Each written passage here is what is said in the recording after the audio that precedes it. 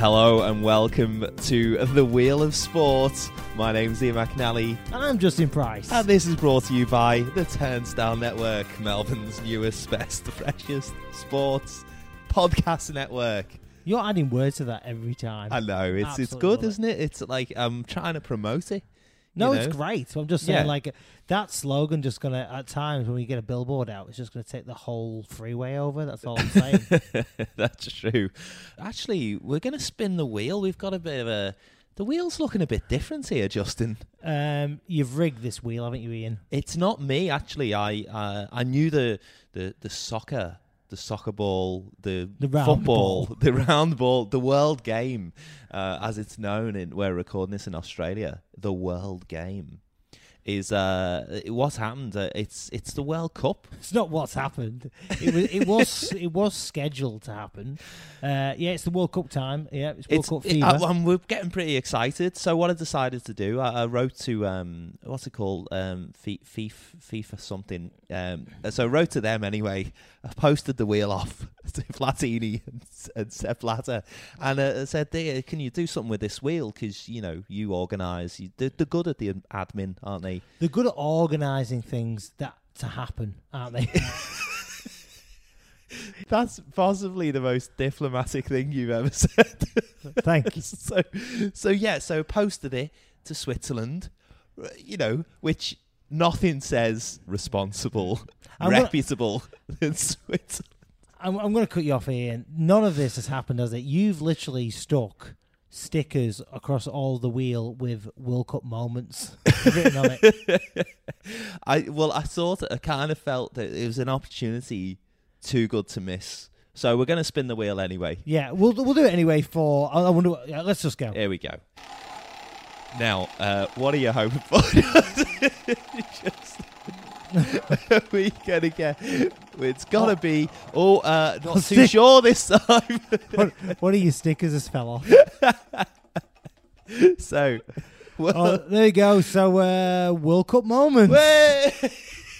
World Cup moments.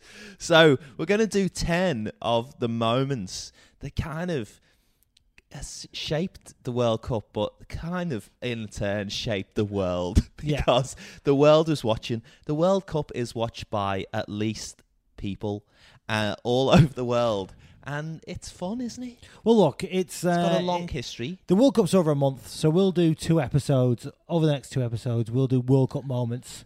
All right. We'll do 5 in this episode, 5 in the next, and are we going to do them in order? In rank? Yeah, we're going to do. You've got to go 10 to 1, ain't you? 10 to 1. All right. Well, yeah, or 1 to 10. We'll go 10 to 1. 10 to 1. 10 to 1. What the hell? That's what time your bus is. Yeah, we'll go 10 to 1. Most people go 10 to 1 on countdowns, don't they? But listen, we'll just make it clear: our countdown is just a mess.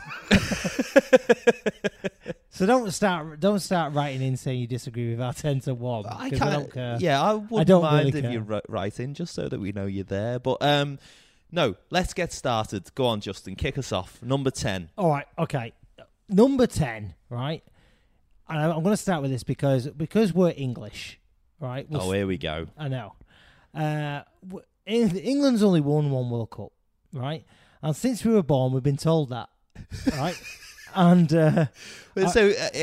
England's only won 1 World Cup, so it can't possibly have a moment in the top 10 moments since competition that's been. No, but hang on. We'll get it out the way, right? And then people can relax.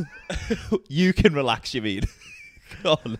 So the thing is, don't forget the fact we won the World Cup, because we did. However, right, the big thing about our World Cup final, we played West Germany in 1966. In the final. In the final at Wembley, so it's in our own backyard. Incidentally, at Wembley, where England played every game of that tournament. Not that was fixed up. Like, all the other teams had to play around all the provinces in England. As far up as like Middlesbrough and the... It doesn't matter. Listen, England get to play at their own games wherever they want, right? And we played at home, all right? But the thing is... The empire's gone. In terms of the moment, I can't remember anything because I wasn't even born, right? Neither were you.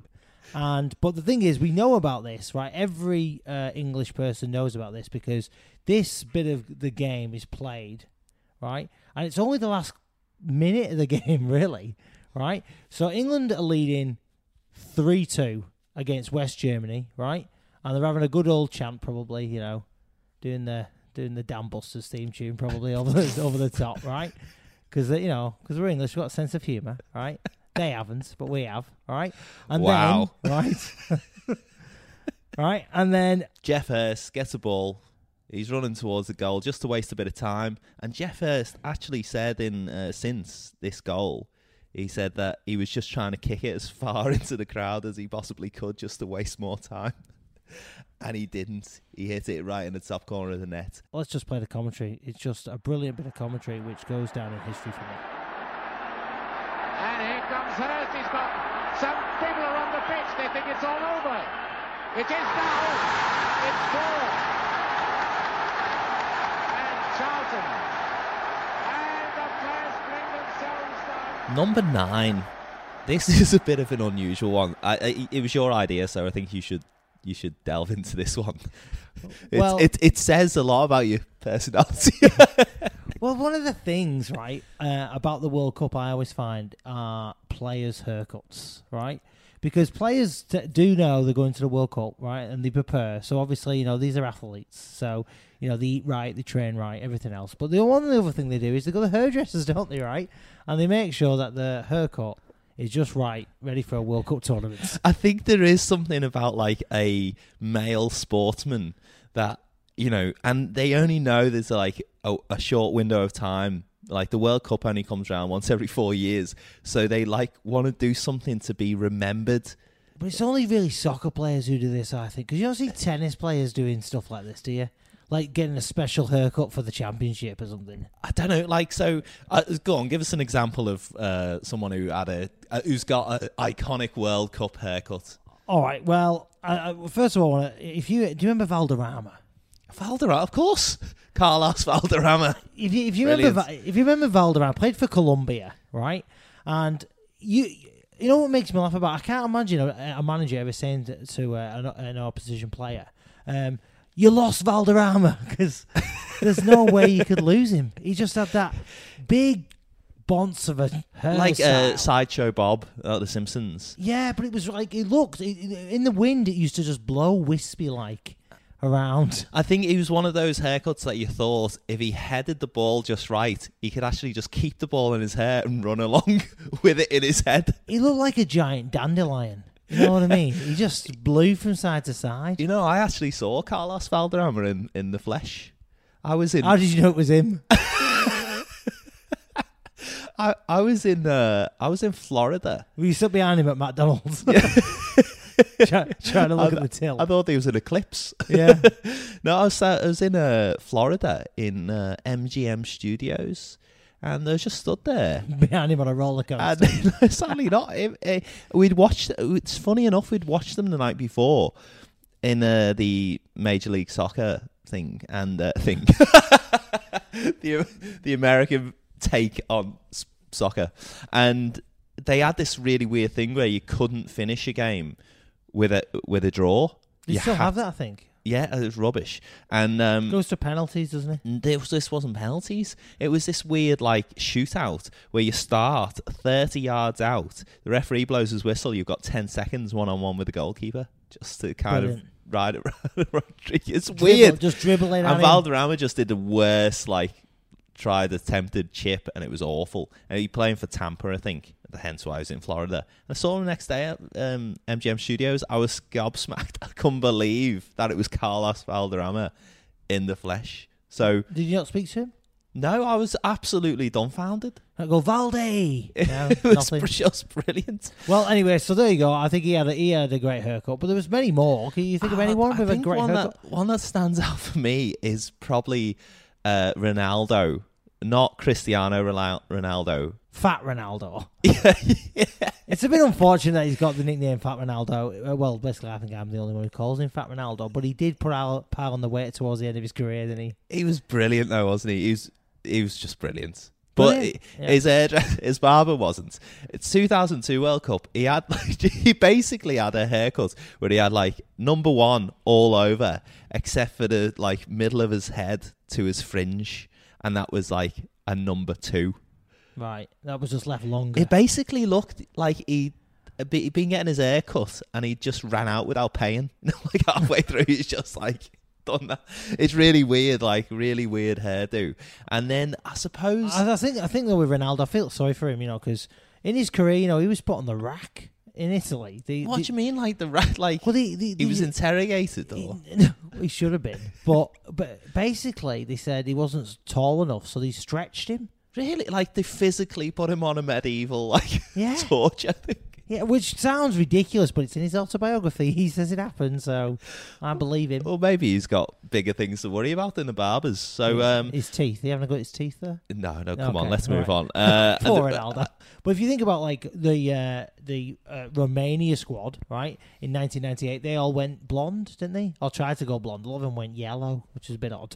But it was meant to be blonde hair, I think. The weird thing is I remember watching the 98 World Cup, which was in France, wasn't it? And the Romanian team ran out and they were being quite heavily ridiculed for the fact that they all had blonde hair. Yeah, I'm not surprised, really. Jimmy Hill, who is a stalwart of the English game and a big chin, was in the commentary team. And he was like defending him for it. He was saying like, actually, it could make, in the corner of your eye, if you see a blonde head, it's like it could give you the advantage over the opposition. And that year, Romania went on not to win the World Cup. So it obviously did. Yeah, and probably the one that we'll finish on for top Barnets. Yeah, is Australia love this one as well because they're into it, aren't they? Because so in 1990. Chris Waddle went for the mullet, didn't he? Exceptional. Yeah, and I think it's probably deep down, I think the Australians are keeping that mullet alive for Chris Waddle because he was the only one and the last one I remember in England having the mullet. But it was a really, really well grown out mullet as well. It was beautifully long, shoulder length. Really, shortish on the back, and then really comes down to his shoulders. Beautiful, beautiful. Chris Waddle, I think, didn't he release a pop song as well, which is like an electro wave pop like thing that was released in the charts as well. And that hairdo is straight out of that like synth movement as well, like which is just makes it so much better. And his style of play just fits that look perfectly. And I just love it when it all comes together like that. And as I said. There are parts of Australia that I go to, and you see this still in fashion. And you think, text me back. Yeah, yeah. So actually, we started with Kenneth Wolstenholme, and we spent a couple of minutes on that. We've spent ages on the haircuts, so we should move on. It's favourite bit of the World Cup. In this World Cup, have a look for the different haircuts. Brilliant. Let's get on to number 8. If you think about the top sports teams who actually make the World Cup, they're honed professionals, pampered. They've got all the things that they could need to do the job well. And the team I'm particularly talking about is France in 2010, under the stewardship of the great coach Raymond Domenech. Well, France did what they, which they really do love, which, the France team in 2010 went on strike, didn't they? And, I always think the French love a good strike. The French strike on, quite often in society. They love a good strike. It tends not to be millionaires going on strike, does it? But it's it takes a lot for a group of extremely successful, top end at their profession millionaires to go on strike, but they did, didn't they? Just before a World Cup, though, just at the World Cup, really. Just they waited. It was at the World Cup, so it was in South Africa. I think part of the problem as well is that in Domenech's kind of attempt to shield or get the press away, he just attracted more and more press because it turns out that the French Football Federation had actually paid for the wives and girlfriends on a private jet to fly to South Africa. It cost £220,000 to get them over. That is not a great sign. And this is in times of the credit crunch. Remember that? It is, but I say, the players aren't going on strike for that reason. They're quite happy that the wives and kids are coming over. They're literally, he drove them apparently to the fact where they said, we're not getting anywhere with this guy, we're walking out, and we're going to, just... Well, it was over Anelka, wasn't it? Nicolas Anelka, who strangely, Henry had been pushed out of this team, and he was the captain. Yeah, great He was player, the golden child of... The golden child, he wasn't a child, but he was just like the golden boy of French football in every respect. He's been edged out of the team. He's only told like a week before the World Cup that he's not going to be in the starting 11, which again is poor management by Dominic not to word him up early doors. Like, he's a legend of French football. And then he's edged out because Nicolas Anelka, who arguably is not in the peak of his career at 2010, gets to play instead. But Anelka kind of says, thanks, boss, by falling apart at half-time, I think, against Mexico. They're getting beaten, and at half-time he tells Dominic to go away. Does he? In French. In French. Mind your French. I think it was the outcome. Anelka was kicked off the team for a profanity-laced tirade against coach Raymond Domenech, whose tactics and management skills have been called into question, following a disappointing first two matches at the World Cup, drawing 0-0 with Uruguay and losing 2-0 to Mexico.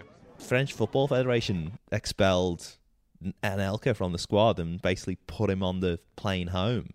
And this is what kind of sparked the revolt, because Dominic went into like a training session, which was... This is the first mistake, innit? After something like that happened, don't make your next training session open to the public. Oh, God. So, like, hundreds of fans turn up in South Africa. The players are signing autographs. Everything's going smoothly until the captain, who again he's been Henry's been edged out so that the captaincy can be given into Patrice Evra. And Evra has this flaming row with Robert Deverne, who's the fitness coach, who apparently has had some strange ways of getting players fit as well. And so it culminates in the players kind of storming off and going on the team bus, which is taking them to the training session. But then what happens? It's the only place to run. I mean, you don't know where you are. Yeah. So they all get on the bus and they shut the curtains.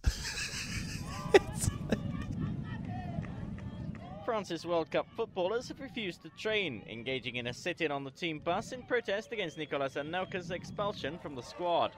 It's like teenagers going to the room and throwing a duvet over the top of themselves. Like, it's so brilliant, this scene. It's so comical and infantile and wonderful. Brilliant. And very reassuring as well that, like, we all have moments at work and in our lives where we kind of just want to, hide under the covers. And the whole French team did it together. Shut the world out, even when you're on a coach. Yes, so, well played, Raymond Dominic. Fair play to him. Yeah, for upsetting the most talented football team you could probably have, and any chance of winning anything, are also going down in history. Well done. Yeah, they didn't win that year. Does anyone remember him now? No. I don't think he got another job. He didn't see that coming in the stars, did he? Right, so in at 7, Ian. It's a game between West Germany and France. It's in the semi-final in 1982.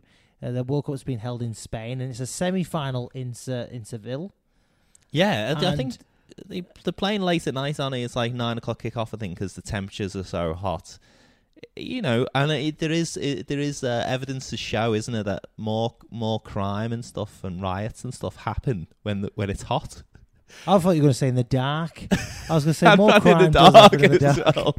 Well, this was both hot and in the dark, so it seemed the perfect crime. And to be fair, when you watch this clip, this is a crime. It's not a foul. Like, it is a foul on a football field, but it is a crime. So really. let's just describe what happened. So we got France, West Germany, and France got the ball on the halfway line. He spots a great ball right over the top. Right? It's Platini, Michel Platini. Yeah, brilliant player. Brilliant player, right? Bad lad. Good vision, right? Not good with money, but he's a great football player, right? Allegedly. And allegedly not good with money. He was absolutely a great footballer. Yeah.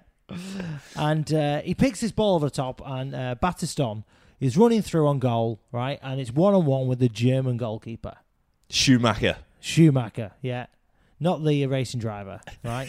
And basically, he basically gets to the ball well before the goalkeeper, right? And knocks the ball over the top of the goalkeeper, and it looks like it's going in. Doesn't go in. He misses, right? Just goes wide, yeah. However, the goalkeeper, Schumacher, doesn't miss him, right? Because he basically hip, shoulders, and elbows him clean. Absolutely clean the face, right? And there's just this camera picture of him where he's just clean out on the floor, right? Clean out. Just, he basically jumps in the air to take him out. There is a camera angle from behind the goal on the replay where you actually, because at first you just think it's just an innocent collision. He's both entitled to go for the ball, and he's probably just turned his back to defend himself, like, because he knows they're going to run into each other. They're both heavily committed to it. Fair play to them. And then you realise from the rear camera angle on the replay, definitely not fair play to Schumacher, because Schumacher moves his body to the right so that he can absolutely... lifts his arm. He hits him with such a ferocity that Battiston is actually knocked unconscious. Platini taking over and playing a great ball for Battiston. That was a magnificent ball from Platini, and Battiston so unlucky. Just wonder what the referee thought about the challenge from Schumacher on Battiston.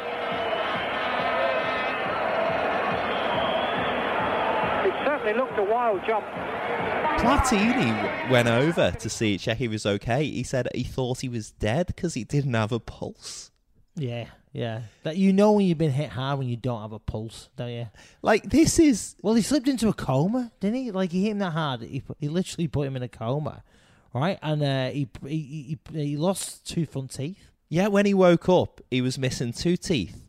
He had 3 cracked ribs and a damaged vertebrae. It's a car accident. That is a car accident. Absolutely. Like, the hard thing about this story is the collision.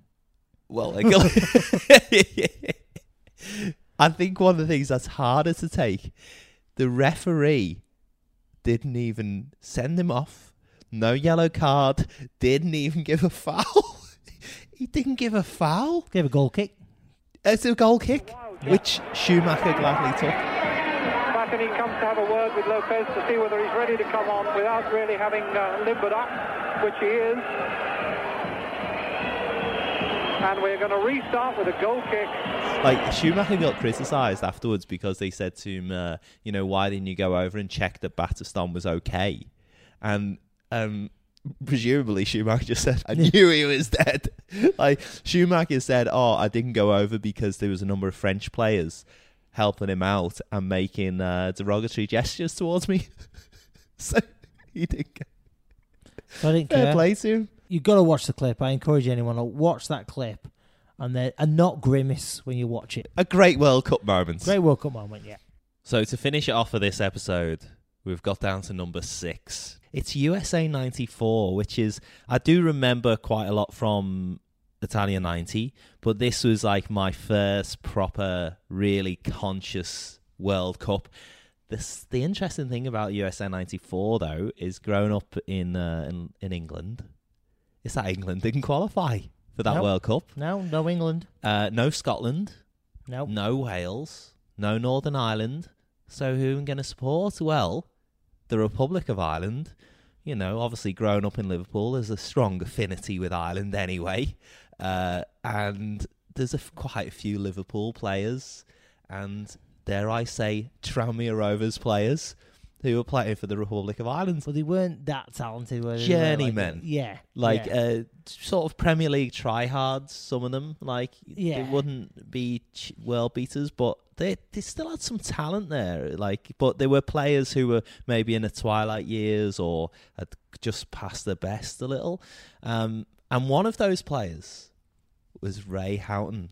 And Ray Houghton just came... This moment is just so sweet. They play in Italy and they're expected to get smashed by Italy because this is a top quality Italy team. Like, they are red hot, and they've got. And they're playing. I remember they're playing in the afternoon. They're playing mid-afternoon, and I was thinking they're playing Italy mid-afternoon. The Irish have hardly seen the sun, and it's red hot in America. And like it's the American summer. Yeah, and like Italy obviously used to playing in obviously hot conditions. People are just watching these Irish lads. They even look tired during the national anthem. Like they looked exhausted in the sun. The fluorescent lights in the hotel rooms are burning the Irish. The Irish being led out for the 16th time by Andy Townsend in his new blonde hair. They're playing in this immense heat. Players are getting booked for drinking Guinness. No, they're drinking water. They've got these like bags of water. I remember they had bags, not even bottles of water, just bags of water on the side where they're trying to just hydrate. And the referee's booking them. It's just the most nonsensical thing. And Jack Charlton has been going potty at the FIFA people because they wouldn't let him throw any water out, which is ridiculous in these conditions after 24 minutes. Italy are on top of Ireland, like no question.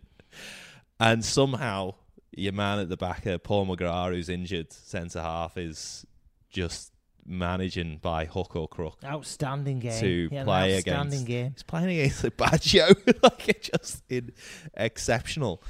But Ray Houghton steals the show. He gets this long ball played up, knocked out, and it's knocked down from the defence. And he's, 25 yards out or something? And he just hits this sweet shot, which just glides over the goalkeeper. And it's in the middle of the goal, like, just bursts the net. And then it just breaks loose. Ireland. And they finish the game 1-0 victors. Sheridan. It's not easy. Onto it comes Houghton. And Houghton with a shot. And it's there! Ray Houghton!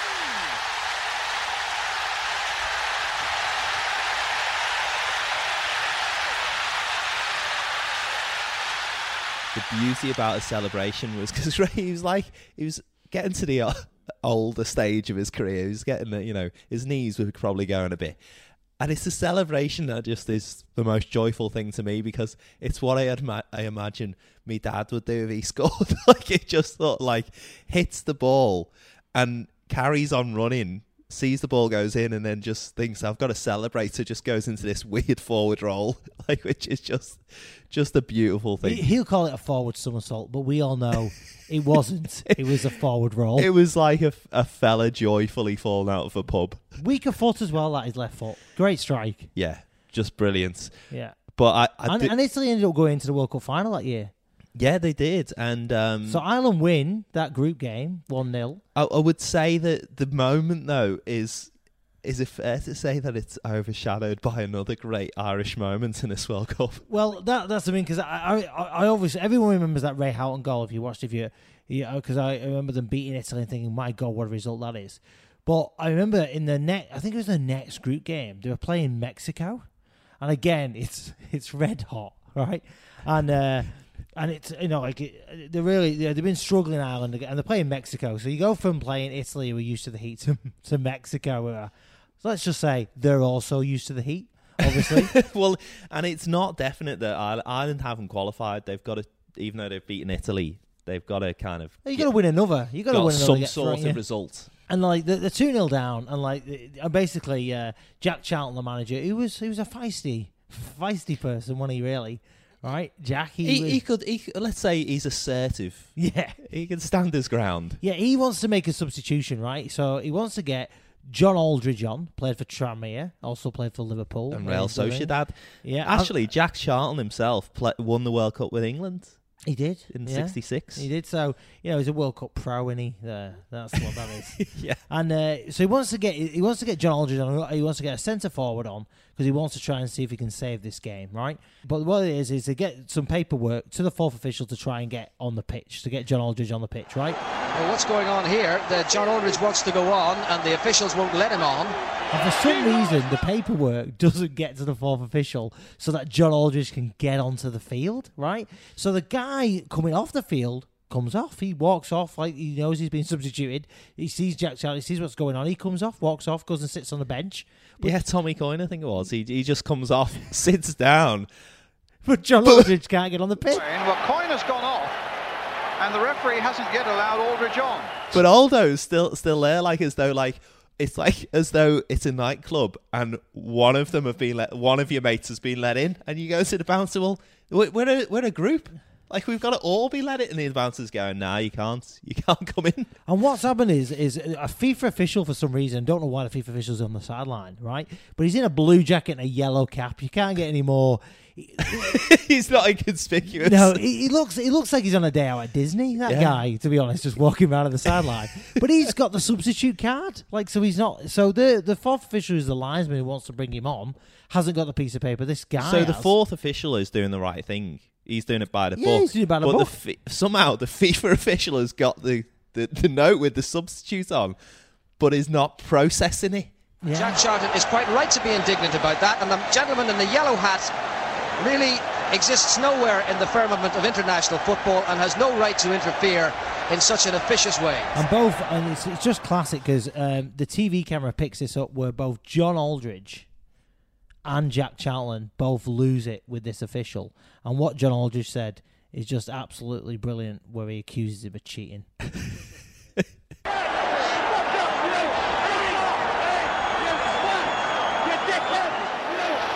doesn't stop arguing, Aldridge will be sent off before he gets on. You fucking cheat! So wonderful moments, which John Aldridge didn't think was being watched by millions, but clearly was. And to be fair, Jack Charlton went and finished it off. So, well, the interesting thing about it is that after that rage, like that Aldo got himself into, he's gone onto the field Sheridan. and he scored. And McAteer. Back for Aldridge. Yes! That's it! Great goal, John Aldridge. And that goal, they got beaten 2-1 Ireland that day, but that goal was crucial for making up the goal difference that helped them get to the next stage of the World Cup. So, and I often feel like if he'd gone on sooner, 2-2, you know what I'm saying? I thought like if he'd got on straight away, perhaps he wouldn't have had the determination and the anger inside him to kind of, because the goal that he scored is classic Aldo, like great header, but I just think that he headed that ball with quite a bit of anger in him as well. So I think if he would have taken 10% off, he wouldn't have scored it. So maybe we should thank the ill-dressed FIFA official. But Jackie Charlton, he got fined like $15,000 or something, and he still says he doesn't know why. So he knows why. Yeah, he does know why. So there's our first 5 of our World Cup moments. And we'll spin the wheel on the next episode to see what topic we get. Thanks, Justin. Thanks, Ian. Thanks for listening to The Wheel of Sport on the Turnstile Network. Click subscribe wherever you get your podcasts and follow us on Instagram and Twitter. And that's it. Bye.